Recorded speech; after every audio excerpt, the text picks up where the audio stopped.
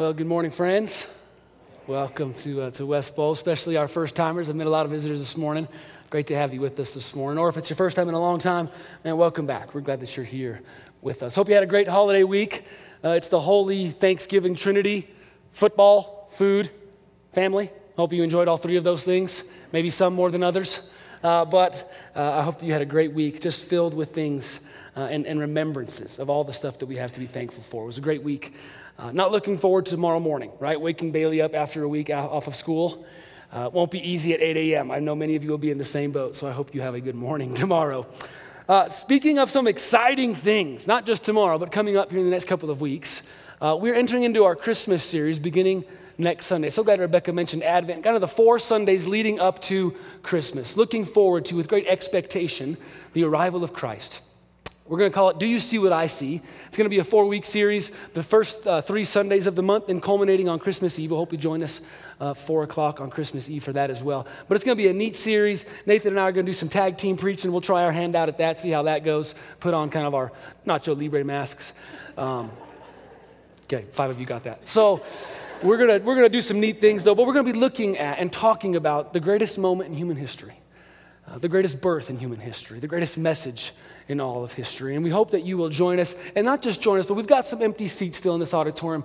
We want to fill those up. This is a time to bring somebody to this church and share with them the hope, the love, the message of Christ. Folks are more open. I'm not sure why it is in December to joining you, to humoring you with coming to church. So on your way out, we're going to have some new cards for you, kind of broadcasting and explaining what that series is. Grab a few of those, spread them out with your friends, your neighbors, your classmates, your coworkers this week.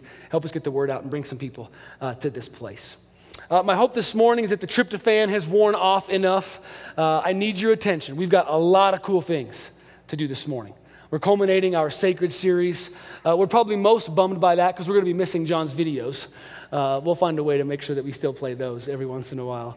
But we're going to summarize the things we've been studying the last couple of months, and then we're going to do something pretty neat that Nathan or that Ryan talked about before, and have several folks commit their life to Christ through baptism. So we're excited about that. I know several of you are here to watch your friends and your family be baptized, so I'll get out of the way here in just a few minutes. Let me pray for us, and we'll dive into our sacred text for the morning. God, thanks for a new day.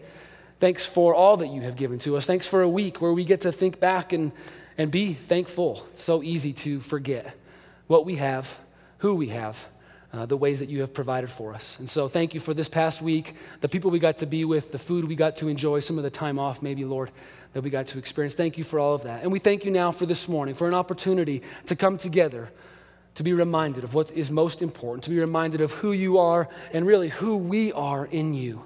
We come to hear a word from you. We come to see you. We come to be changed by you. Would you come through on all of those promises? Would you breathe your spirit now into this place?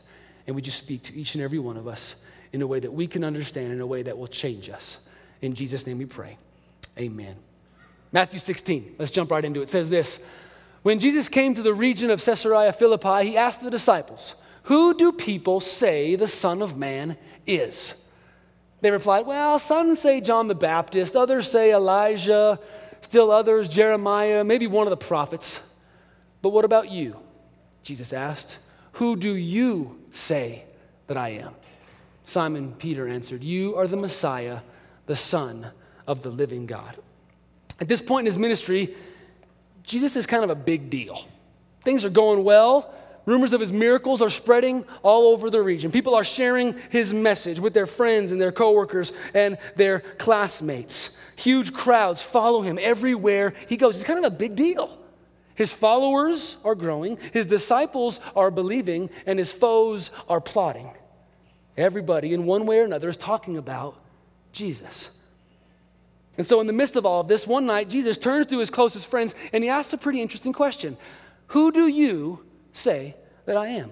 First he asks, who do others say that I am? And that's a fascinating question, right? In the midst of all the hoopla, in the midst of all the talk, in the midst of all the buzz, Jesus basically asks, what's the word on the street about me?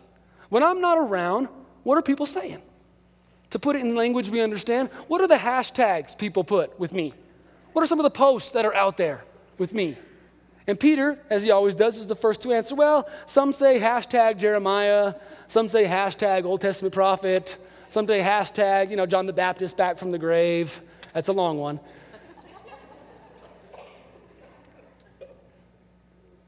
And although he asks the question, and although the answers are pretty interesting, you should hear how people answer that question today. What was true in the first century is also true in the 21st century, isn't it? Everybody's got an opinion about Jesus. Everybody thinks they have Jesus nailed down. Your boss thinks Christ was some religious fanatic. Your aunt thinks he was a nice guy. Your best friend back home thinks he's a hippie who smoked pot a lot. Others think he's a fraud, had several secret marriages. Some people think he's a prophet, maybe a political activist. Everyone has an opinion and thinks they know who Jesus is, who Jesus was. And he asks the question, and the answers are interesting, but I don't think Jesus cares at all what others think. I don't think he's all that interested in the masses or the crowds at all. I don't think he could care less about the New York Times article or Dan Brown's accusations or the new PhD theories. Jesus could care less about the opinions of the crowds. He cares most about the opinions of his companions. And so he says, yeah, everybody always has an opinion of me. Some people call me a drunk, other people call me a glutton, all kinds of things are said about me. But what about you? Who do you say that I am? It's a question that forced the disciples off the fence. It's a question that forced and required the disciples to make a decision. It's a question that demanded the disciples come to terms with everything they had seen, everything they had heard. And I think when we read that same verse, that question is now asked of each and every one of us. He is asking you what you think. See, he's not asking your parents or your youth minister or your really cool, hip, attractive senior pastor. He's not asking us. He's not asking your spouse. He's not asking your coworker. He's not asking any of them what they think. He's looking at you right in the eyes and he's saying, who do you think I am? What about you? Right here, right now. What about you? Kind of getting a little personal there, Jesus.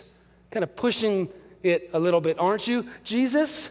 But I think he does that. I think he forces us to make a decision because he knows that the way you answer that question will in fact change the way you answer every question there forward. See, the way you answer that question will make all the difference in the world, let alone in the world to come. And so Jesus looks at you right in the face and he says, what about you? You've got to answer this question for yourself. Who do you say that I am? Jesus knows the only way to find yourself is to find him. The only way to discover who you are is to discover who he is. The only way to figure out your identity is to come to terms with his identity. Who you think he is ultimately shapes and determines who you are. Who you think he is ultimately shapes and determines who you will become. And so, the question's a little personal. The question's a little awkward. But the question opens up so many things. I was thinking just sitting there this morning about the weird questions you're asked at different times. Getting a little personal here. Hope this is okay. Right when you're first dating somebody and you're kind of cuddling up to them, isn't there always the question, what are you thinking about right now? Right? You know that question. Ladies. It was like, okay, things have changed now. I liked the silence, I like the generic, I like the cuddling, but who do you say that I am? What are you thinking about right now? You, right now, in this moment, Jesus asks. What do you think about me? I love how Paul says it in Ephesians 1. This is why the question is so important, because it's in Christ. We find out who we are and what we're living for. The Apostle John says it differently in John 1. He came to his own people. They didn't want him. But whoever did want him, whoever believed Jesus was who he claimed to be and would do what he said he would do, Jesus made them to be their true selves, their best selves. Who you think he is will ultimately shape and determine who you are. See, people today will do all kinds of things to find themselves, won't they? And I'm all in favor for some of these things. I mean, vacation getaways, self-help books, personality tests, life coaches, some strange combination of all the above. But Jesus says, according to the one who made you, according to the one who wrote your owner's manual and put you together and put you on this earth, according to him, the way to find yourself is to find Jesus. The way to discover who you are is to figure out who he was. Now, I know that Jesus lived a long time ago, and sometimes his teachings and his sayings can seem a little outdated and out of touch. Sometimes it feels like church and Christianity are far removed from the real world, from our problems and the things that we care most about. But nothing could be further from the truth. When we know Christ, we actually know ourselves more fully. And so when we dismiss or reject Christ, we're actually dismissing and rejecting ourselves. That's why we come together every single Sunday. Sometimes when we don't want to, when it's freezing outside, we still come here because we want to learn more about Christ. Because you know that when we see him, somehow we'll see ourselves more clearly. When we see what he's all about, we'll see what our marriages should be all about. When we see what he was doing, we'll figure out what we should be doing on Monday morning. You see, when we see Jesus, we see us. We see the best version of us. So over the last several months, we have been studying the teachings of this man. We call it our Sacred Letters series. It was an in-depth look at the words spoken by Jesus Christ. And we believe that Jesus Christ is the only man who has overcome sin and defeated Satan. Two things of which I'm pretty powerless to do. And so that man has credibility in my eyes. I want to hear from that man, a man who's able to do things that no other man can do. I want to sit at that man's feet and learn from him. And so we have been the last couple of months. Jesus, we want to hear what you have to say. And we weren't able, obviously, in 13 weeks to cover all of the sayings of Jesus, but we did cover a lot. And I was trying to figure out a way to summarize this for you this morning, and I stumbled across a friend's blog, and he said it perfectly. He said the entirety of Jesus' teachings can be boiled down into something called the GC3. Now, that sounds like a military operation, maybe a bad boy band, the GC3. But it's not. This, I think, is the culmination of Jesus' teachings. It's three greats that define everything Christ said. The first is this, the great invitation. The first great we hear about and receive is found in Matthew 11. Come to me, all you who are weary and burdened, and I'll give you rest. Take my yoke upon you. Learn from me. I am gentle and humble in heart. In me you will find rest, not just for your body, but for your soul, for the core of who you are. So this is an invitation to step out of the rat race and into God's rest. This is an invitation to stop trying to prove yourself to yourself or to others or even to God and just be yourself. Be okay with yourself. It's an invitation to take the burden of sin off of your shoulders and place it squarely on his shoulders. It's an invitation to stop trying to be good enough or smart enough or Christian enough and know that Jesus was enough. See, unlike all the religions, unlike the marketplace, unlike school, unlike the social ladder, they constantly demand more of you. Great, you did that, we'll do more. Great, you achieved that, we'll achieve more. It's constantly asking, constantly requiring, isn't it? Jesus says, enough. Come and sit and rest. And doesn't that invitation sound good? Even after a holiday week, maybe even especially after a holiday week. How many of you typically need a vacation after your vacation? It's like, man, this holiday week was crazy. I can't wait to go to work tomorrow to rest a little bit. But our lives are crazy. Even when we have downtime, it's not very down. And Jesus says, come to me. You need a rest. And I will provide it for you. But this isn't the first time, the only time Jesus gives this invitation. This invitation is found throughout all of his teachings. He begins with, repent for the kingdom of heaven is near. You know what this is? This is an invitation to turn your life around, to throw a U-turn, to make the necessary changes in your life to avoid the destruction of your life.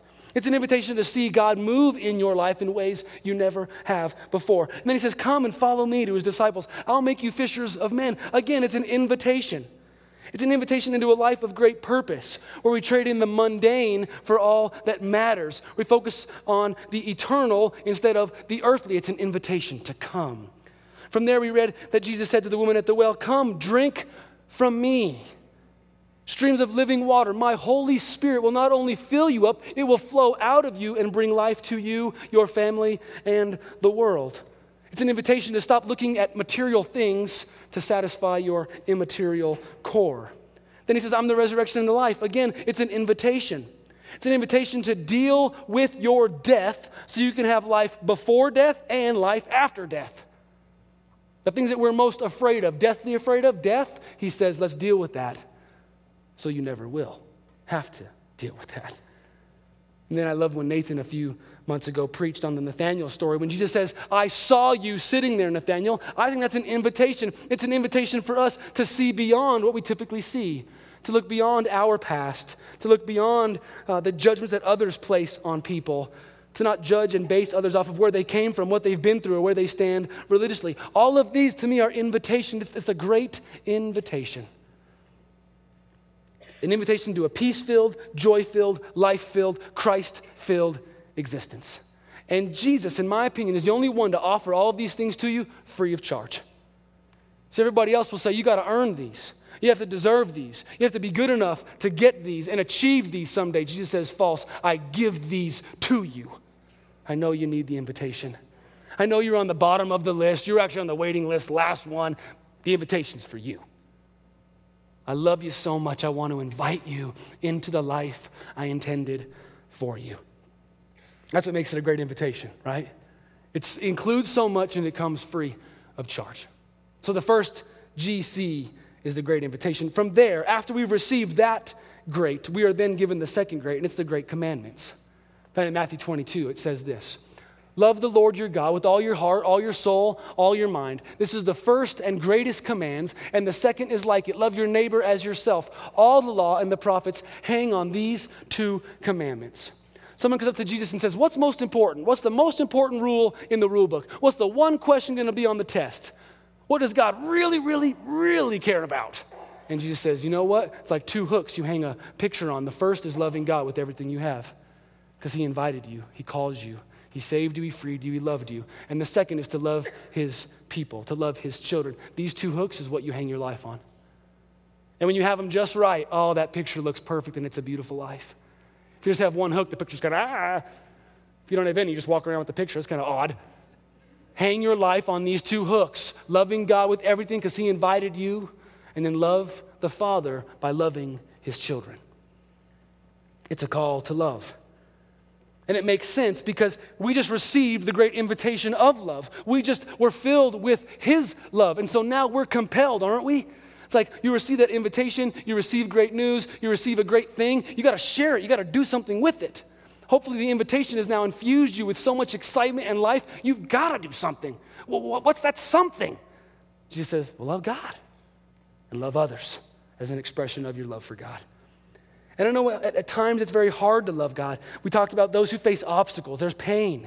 There's the obstacle of hypocritical people, the obstacle of your personal sin. I know that's so hard to love God and love others in those things, through those things. But again, I hope that the love of God is so intense in you, so complete in you, that you're compelled to love through those things, despite those things, no matter the cost. You see, Christ's love for us compels us to overcome things like disgust psychology. We talked about our tendency to stay away from sick things and sick people because we're afraid they're going to get us sick. And Jesus says, no. I flip it. I reverse the trend. Now my goodness, my holiness, my love flows out of you into them and helps them as opposed to hurts you. It's a fascinating call to love others. Christ's love compels us to drink a cup of suffering, Nathan taught us.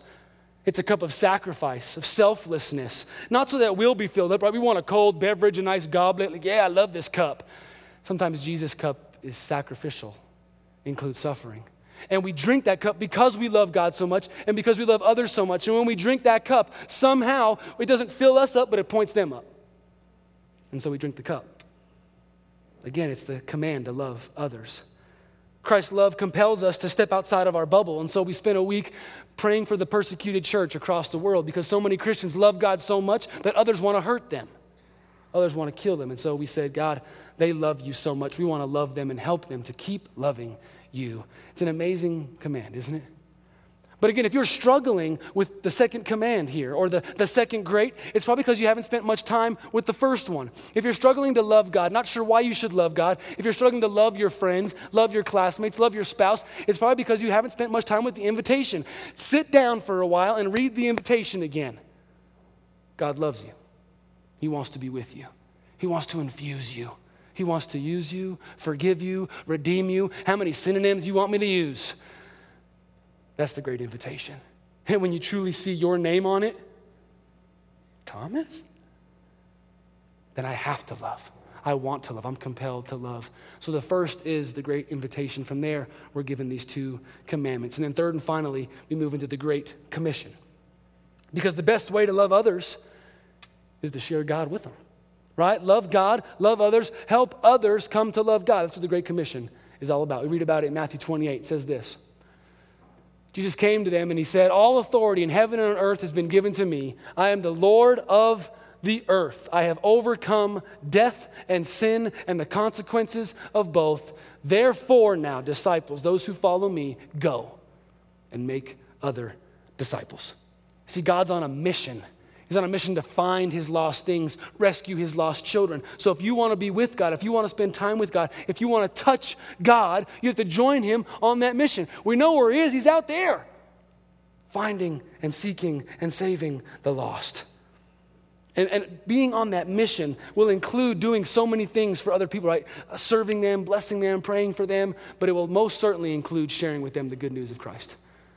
A disciple who wants to make other disciples will be able to share the good news of Jesus. The good news that there's forgiveness of our past, purpose in our present, hope for our future. The good news that all three relationships that went totally haywire at the beginning, your relationship with creation, your relationship with other people, and your relationship with God, they've all been redeemed. They've all been reconciled through Christ. The good news that though you were dead, though you were ugly, though you were abandoned, good for nothing, now you're alive, beautiful and perfect in Christ. That's good news. And the best way to love others is to share with them that news. So I think when we look at the sacred letters, it comes down to the GC3, the Great Invitation, heard multiple times in multiple ways. The Great Commandments, expressed multiple times in multiple ways. And the Great Commission, again, expressed multiple times in multiple ways. And when you live these three things out, when you embrace these three greats in your life, I think it results in the abundant life, the fullest life, the best life. Now, as we reflect back on all that he said, as we reflect back on the GC3, let's come full circle and go back to Matthew 16. Who do you say that I am? See, the question that Jesus asked the disciples in Matthew 16 is now the question I think we all have to deal with. In light of the radical, life-changing, empire-destroying words of Jesus, in light of all that we've been taught, in light of all that's been revealed to us over the last 3 months, there's only one question left you got to answer. What do you think about Jesus? Who do you think he is? When you see that man, who do you see? Because sometimes we can see somebody but not really see him. You know how that works? I stumbled across a website recently. It just totally fascinated me and drove this point home. It's pictures of our servicemen and women and what they look like when they take the uniform off, who they really are. It's called the Veterans Art Project. Here's the first. Who do you see when you see this man? Or how about this? Who do you see when you see her? Or there's this one. Who do you see when you see him? Or how about this? Who do you see when you see her? And then finally, what about this man? Who do you see? And I think this fascinating art project is now kind of put on our shoulders and put before us. Who do you see when you look at Jesus? Who do you see? I love how C.S. Lewis explained it. Jesus is either a lunatic, right? He's claiming he's God. He's claiming that he knows God. He claims that he hears from God. And most people today who would claim all those things, guess what we do with them? We lock them up. Ever heard of padded rooms? Yeah, you're God. You hear from God. You know God. You're telling us all about God. Yeah, get away. We put you in a padded room. So maybe he's a lunatic. When you see Jesus, maybe you see a lunatic. Maybe when you see Jesus, you don't see a lunatic. He's not crazy, but he's just a liar. Maybe he's just cruel-spirited, a self-proclaimed religious leader. He's just an extremist, like a David Koresh type of figure. He just is power-hungry and knows how to manipulate people and use the emotional roller coaster to get you to follow him. Maybe he's just a liar. So when you see Jesus, you see a liar. Your other option, really your only three options, are these. The third and final is Lord. Maybe when you see Jesus, you see your Lord. You see the one who made you, died for you, loves you, wants to be with you forever. Maybe when you see Jesus, you see the one telling you the truth. Maybe you see the one who explains heaven and hell and life and death. Maybe you see the one who will help make sense of everything in your life. It's really up to you to decide, who do you say that I am? Am I a liar? Am I a lunatic? Or am I your Lord? Again, I don't care what everybody else says. I don't care what they say. What do you say? And I don't know how to say this in any nicer terms, but those three greats, the Great Invitation, the Great Commands, the Great Commission, maybe a better way of saying it is finding rest for your soul, freeing yourself from a life of self-promotion, committing to bringing as many people into heaven with you as possible. Those benefits, those three great things, they only apply to you if you answer with Jesus is Lord. You can't be guilty by association. You can't get all the perks of being a card-carrying member if you don't personally believe and say that Jesus is my Lord. See, you either proclaim him as Lord or you act like he's a lunatic or a liar. You either believe him or you don't. You take him at his word or you don't. You let the red letters shape you and guide you, or you don't. The choice is up to you. So imagine yourself now sitting with Jesus. Everybody's got an opinion. You've heard lots of different theories as to who Jesus is, and he looks at you and he asks, what about you? Who do you say that I am? And what I'm excited about this morning is that we have a bunch of people sitting right over here by our little hot tub, and they are excited to proclaim publicly, I believe you are the Messiah. I believe you're the Son of God. That's an incredible proclamation, isn't it? And they believe so much so, they're willing to unite themselves to Christ in this water. They're willing to say, I will participate, as Romans 8 tells us, in the death, burial, and resurrection of Jesus, because I want to be so close to that man, because he is my everything. Like Peter said, you're the Messiah. You're the Son of God, the one who loves me, came to die for me. And they're going to proclaim that this morning. So I'm so excited for that. We've got all ages, everybody on the scale, different life stages. It's going to be incredible to see them proclaim those things. We're going to sing a pretty powerful song. I want you to listen to the words of this song. Matt's going to lead us in that song here in just a minute. Listen to the words of this song. And if you haven't proclaimed Jesus as Lord, maybe sing these words to this song this morning. But really, if you haven't proclaimed, if you haven't said personally, I believe you are the Messiah, then would you come find me after service?